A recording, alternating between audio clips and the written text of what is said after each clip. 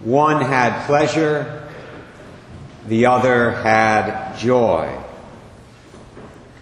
That was the thought that came to mind as I reflected on today's gospel reading from Matthew chapter 11.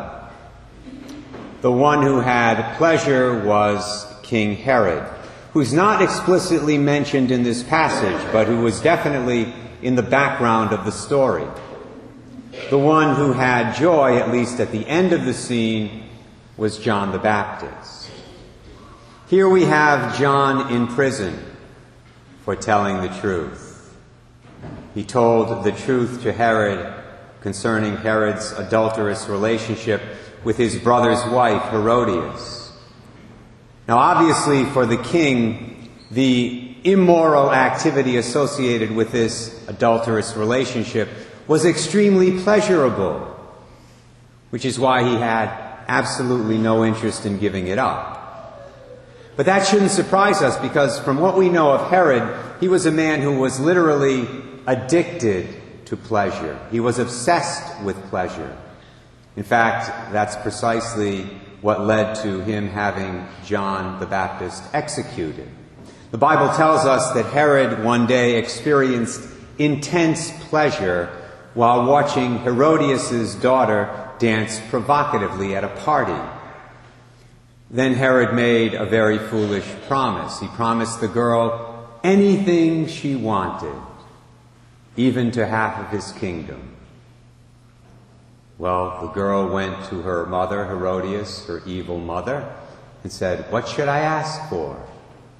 And Herodias knew then that she had her opportunity to get rid of her nemesis for good. She was tired of hearing about her adultery. So she said, "You ask for the head of John the Baptizer on this platter." Now, I'm sure that after John was murdered, Herodias and King Herod experienced many more moments of great, intense, overwhelming pleasure. I'm not so sure they're experiencing any pleasure where they are right now, but we'll leave that for another homily. The relevant question for this homily is, did Herod also have joy? We can discern from the witness of Scripture that the man experienced a great deal of pleasure in his earthly life.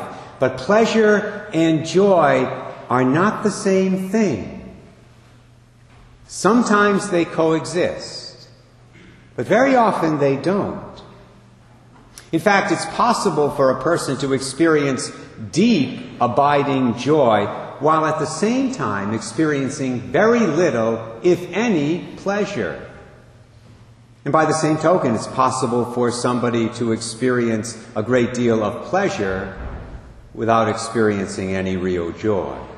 I hope this does not sound strange to you, but I know that it might, because in our contemporary American society, we are often given the message, especially through the media, that pleasure and joy are synonymous. But they are not. What is pleasure? Pleasure is a positive bodily or emotional response to something. That's what pleasure is. But it's only temporary. For example, I derive a great deal of pleasure from eating. Probably many of you do too. I derive that pleasure from eating as long as I'm eating. And as long as I'm eating good, healthy, tasty food. I derive pleasure from sitting on the beach in the summer in my nice beach chair in mid-July. It's a nice thought, isn't it, for this morning?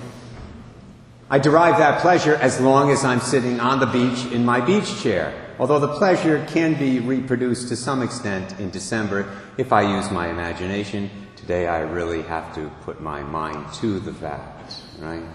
It's not easy to imagine today. I derive a great deal of pleasure from sitting in front of a television set watching the Green Bay Packers win football games, which means, of course, I have not experienced much pleasure this year.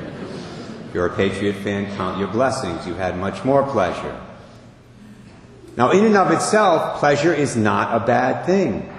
The problem comes either when the object of our pleasure is morally evil, like the death of an innocent person, John the Baptist, for example. Herodias derived great pleasure unfortunately, from watching him beheaded. Or there's a problem when the desire for pleasure becomes the driving force in our life, as it was for King Herod. Many people today, as we know, are addicted to pornography. Well, this is precisely the reason. They desire the pleasure. They desire the pleasure that comes from viewing it. And that becomes the driving force in their lives. But they very quickly discover that the pleasure is only temporary. So they have to keep feeding it. They have to view the porn continually or whenever they have the opportunity. So much for pleasure. Joy, on the other hand, is different. Joy is a state of the heart, based, believe it or not, on desires that are unsatisfied. Which means that as long as our desire is not fully satisfied, our joy can persist. It doesn't have to be a temporary phenomenon like pleasure is. Now, this is not my insight. I should make that very clear. This is an insight of the great Christian author C.S. Lewis. And I will admit, when I first read this a few weeks ago, it didn't make any sense to me. It sounds like a contradiction in terms, does it not? I mean, how can joy come to us in this life from unsatisfied desires? I always thought that joy came into our lives when our desires were satisfied, when our desires and wants were fulfilled. But then I stopped and really thought about it for a while, and I came to see that, as usual, C.S. Lewis was right. I'll illustrate the truth of his insight with two examples, very quick examples. One from our modern world, one from today's gospel reading. Think, first of all, of your typical 5-year-old during the month of December. Some of you have 5-year-olds, so this will be easy. Needless to say, as December the 25th approaches, that child's joy becomes more and more and more intense. But why is that? It's because of an unsatisfied desire. All through the month of December, that child desires, right? That child dreams of what he's going to find under the Christmas tree on December the 25th. He longs for the new toy or the video game or the bike or all of the above. He doesn't possess it yet. His desire is not yet satisfied, but his heart is filled with joy because he knows, or at least he strongly believes, that it's coming soon. You know what the irony of it all is? 5 hours after he gets all that stuff on Christmas morning, his joy goes whoosh. And he even might get bored. Gee, Mom, Dad, there's nothing to do. Johnny, you just got 28 new toys on Christmas morning. Yeah, but I played with them all. This, by the way, is one of the biggest differences between life on earth and life in heaven. Here on this earth, joy often quickly decreases when our desires get satisfied. But in heaven, you see, the object of our desire, who is God, is infinite. So the joy never ends. Our desire for perfect life, perfect love, perfect truth is continually fulfilled there for all eternity. Which brings me to the example from today's gospel that illustrates this idea from C.S. Lewis that joy is based on unsatisfied desires. The example is John the Baptist. John believed that he was called to prepare the way for the coming of the Messiah. And for many, many, many years, he presumed that the Messiah was none other than his cousin Jesus. John had a desire in his heart. He desired that all those hopes of Israel be fulfilled.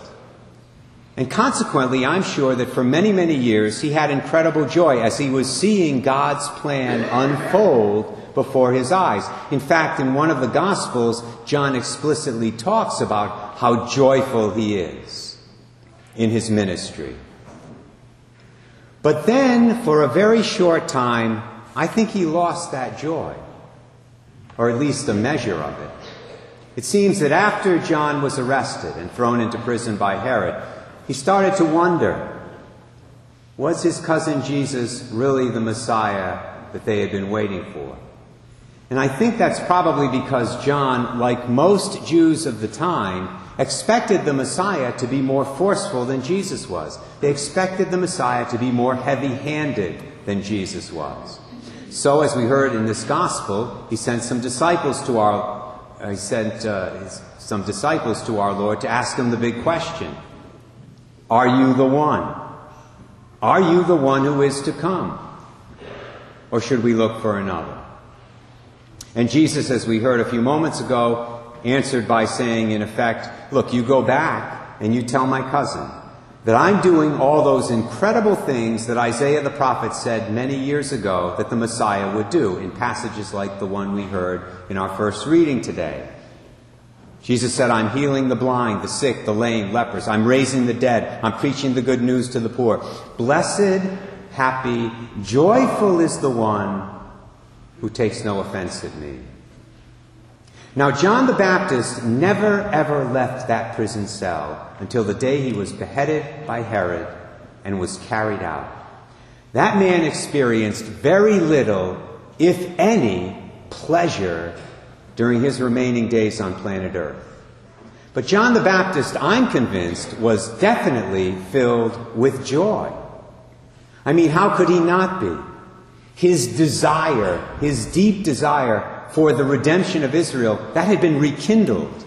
His purpose had been reaffirmed. He now knew that he had gotten it right, that his ministry had not been in vain.